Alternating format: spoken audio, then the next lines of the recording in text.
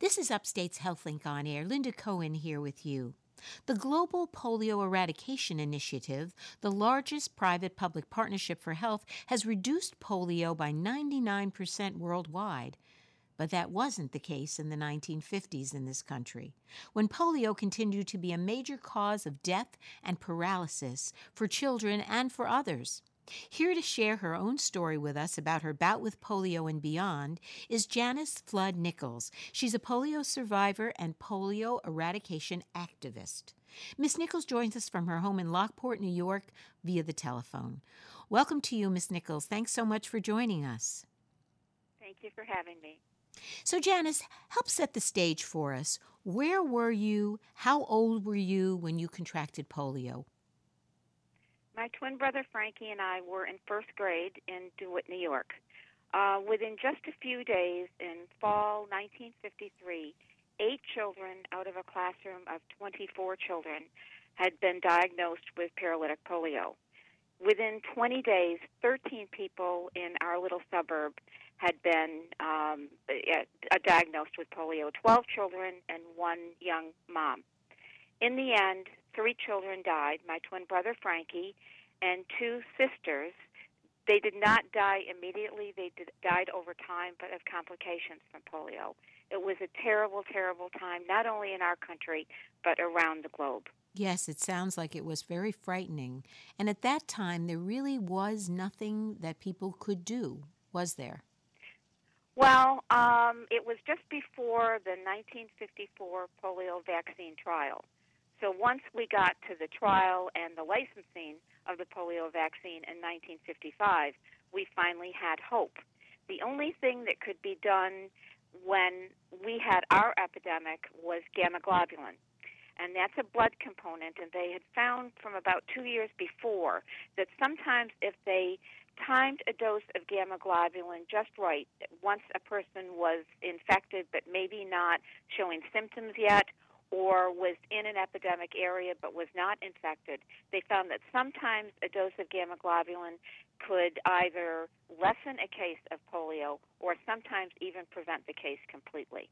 So there was something that they could do, but not much. And as you said, in your own neighborhood, how many children that you know of actually died from this? Well, it was not my neighborhood. It was my suburb of DeWitt. Okay. And 3 children died. My twin brother died. I was admitted to the hospital on the night that Frankie was buried, and later on that week, my mom had a miscarriage. There were 2 other sisters, two sisters. One, Patty Munson, was in my class, and her older sister, Cheryl, also died of polio complications, but not immediately like my twin. My twin only lived 61 hours from the time he was admitted to the hospital and died. Wow. Were children paralyzed? Were you paralyzed? Yes, I was, temporarily. But I made a miraculous recovery. I received incredible help at City Hospital in Syracuse, and that was the hospital for communicable diseases at the time. The staff had gone out to the Midwest to receive training on the most up-to-date treatments of polio, which were very drastic than what they used to do. They used to keep people in bed and cast them and splint them in the hopes that they could decrease deformity. But what they did is they just decreased muscle activity. So people ended up more and more deformed with more disability. So they learned in the 1940s that the best thing to do was to get people up and going as soon as possible. So as soon as I woke up, for the first few days I had a very high temperature. They didn't know whether I would live or not. But when I woke up, my hard therapy began. And they used to bring us to a whirlpool room in the hospital where our therapists were oftentimes in the pools with us, moving our legs up and down, up and down. Some kids had to go to long-term rehab facilities. My family had the ability to pay for private daily physical therapy for me. So that's what I received when I was discharged from the hospital. That therapy went on a daily basis until sometime in second grade. And at that point, my parents just re-enrolled me with every physical activity that I had enjoyed before I contracted polio. My motivation was to put on my ballet slippers. I had started dancing when I was 3 years old, and I loved to dance like all little kids. And so I was re-enrolled in that. I ultimately took a lot of ice skating classes and skated in shows. I even was a sub cheerleader in high school for my brother's school, CBA.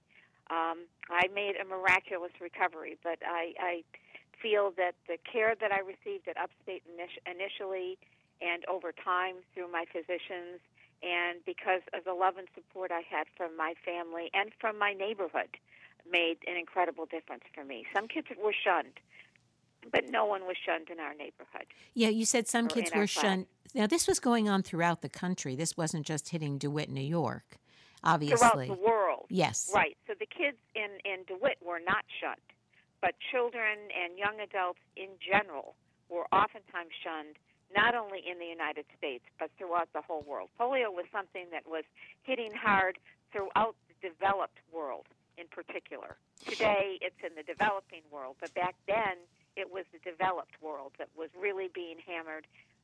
The United States had more cases than any other country in the world. But actually, the highest per capita incidence took place in 1953, our year, in Canada. Wow. So we were all being hammered all over the world. If you're just joining us, you're listening to Upstate's HealthLink on Air. I'm Linda Cohen, along with polio survivor Janice Flood Nichols. We're talking about her bout with polio and beyond it. So, Janice, during that time, you said it was 53. You were saying it was Late just 1953. right, just before the trials began for the first polio vaccine. Tell us about what you remember about that time in terms of the vaccine coming out. Were you vaccinated following your bout with polio, for example? Okay, in April of 1954, there were trials that took place throughout the country, in Canada and also in Finland. Just under 2 million children, primarily in first, second, and third grade. We were the kids who were most susceptible to the virus, were vaccinated or got a placebo and then had to actually receive the polio vaccine. Decisions to let kids be in the trial were made on a school district level. And in DeWitt, New York, because everyone remembered the epidemic that took place just months before, 89% of the parents agreed to let their children be in the trial, either receiving the vaccine, a placebo, or as a control group. It was the first big double-blind study that had ever been done, and to this day, it remains the largest vaccine trial in the history of the world. Now, I was allowed. Sorry, this was for the Salk vaccine, the first vaccine. Yes, the Salk vaccine, yep. And that's actually a more refined version of that vaccine is the vaccine that children in our country get today, and will ultimately be given to children all over the world. I actually was allowed to be in the trial. I don't think today they would have allowed it because they know more about vaccine studies today, and they would not have wanted a child who had a natural immunity to one of the 3 viral types to probably be in the study. But they didn't know as much back then. And the other thing is I don't think the school district would have denied my parents. They had one child die. They didn't know if I was going to make it at first. My mom suffered a miscarriage, and people just couldn't say no to that. Of course. I was fortunate that I received the vaccine, so I didn't end up having to come back and get 3 more shots in the fall. So I was actually getting the vaccine. I needed it because there are 3 viral types for polio. I would only have natural immunity to the one type that I had. So I needed the vaccine just as much as other kids needed it. Did you experience, what was the feeling during that whole time, both before the vaccine became available and once it became available, in terms of just people's sense of safety, with regard to polio? People were terrified of polio, and, Frankie and I were little, so we didn't understand all the fear that our parents and our friends' parents had and relatives, but there were a lot of restrictions. We were not allowed to swim in a public pool.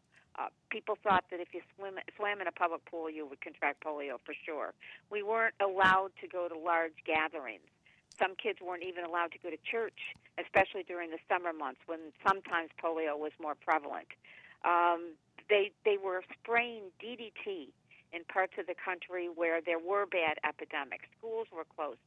Businesses were closed. People were terrified because you could literally have a perfectly healthy child or young adult fine one day and perhaps dead or paralyzed by the next day. Like I mentioned earlier, my twin was dead within 61 hours of Wow. being admitted to the hospital.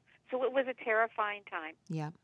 And once the vaccine came about and there was a sense that we could prevent it, did you have some sense in your community or in the environment at large in terms of a sense of relief or, a sense of perhaps exhilaration at the fact that perhaps we could prevent this from happening? I think at that point, our parents had just been through World War II. They really believed in the power of science and the power of medicine, very different than the skepticism that unfortunately some people have today. Especially people about believed, vaccines. Right, right.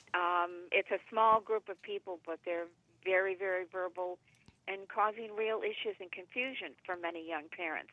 But I think my parents felt that we would ultimately be able to eradicate the disease. It's taken a long, long time, but we're almost there. Yeah.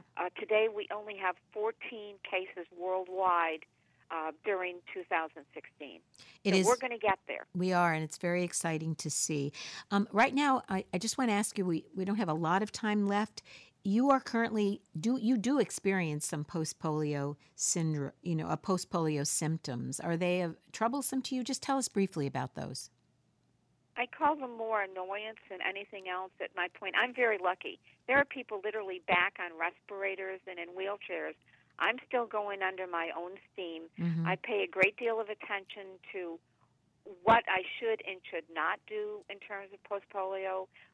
It's kind of a weird situation because if you overtax your muscles, you can sometimes go backwards faster and have more problems. So I pay a lot of attention to making sure that I stay active but not overtaxing myself to a Mm-hmm. point where I end up in a wheelchair. I don't know what the future is going to hold for me. But right now, I'm walking under my own steam. I have kind of a dull pain in my arms and legs all the time, but I take an aspirin a day, and that just kind of takes the edge off of it. Wonderful. I've lost enormous strength in my hands as well as my legs, but I'm a spunky kid. And how old are you now? I will be 69 on June 28th. Wonderful. And I guess I just want to keep going and do as much as I can.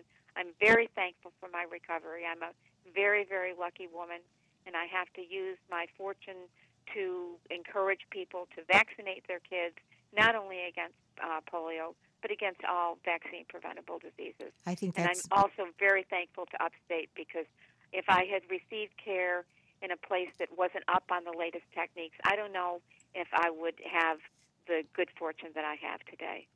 Well, I want to thank you so much for sharing your story, sharing your perspective, and clearly your advocacy for, to have vaccines available to people who need them. And as you said, for vaccine-preventable diseases is crucially important today. I want to thank you once again for joining us. My guest has been polio survivor and polio eradication advocate, Janice Flood Nichols. I'm Linda Cohen, and you're listening to Upstate's HealthLink on Air.